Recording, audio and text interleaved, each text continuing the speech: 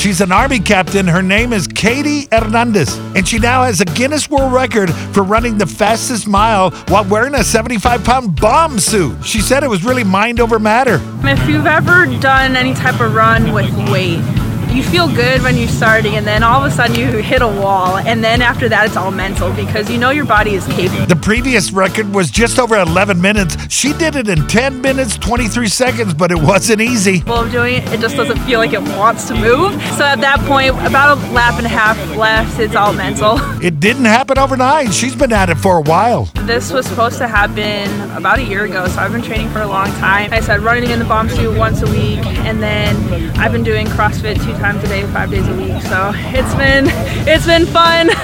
She is the real deal. Congratulations to Army Captain Katie Hernandez, world record holder.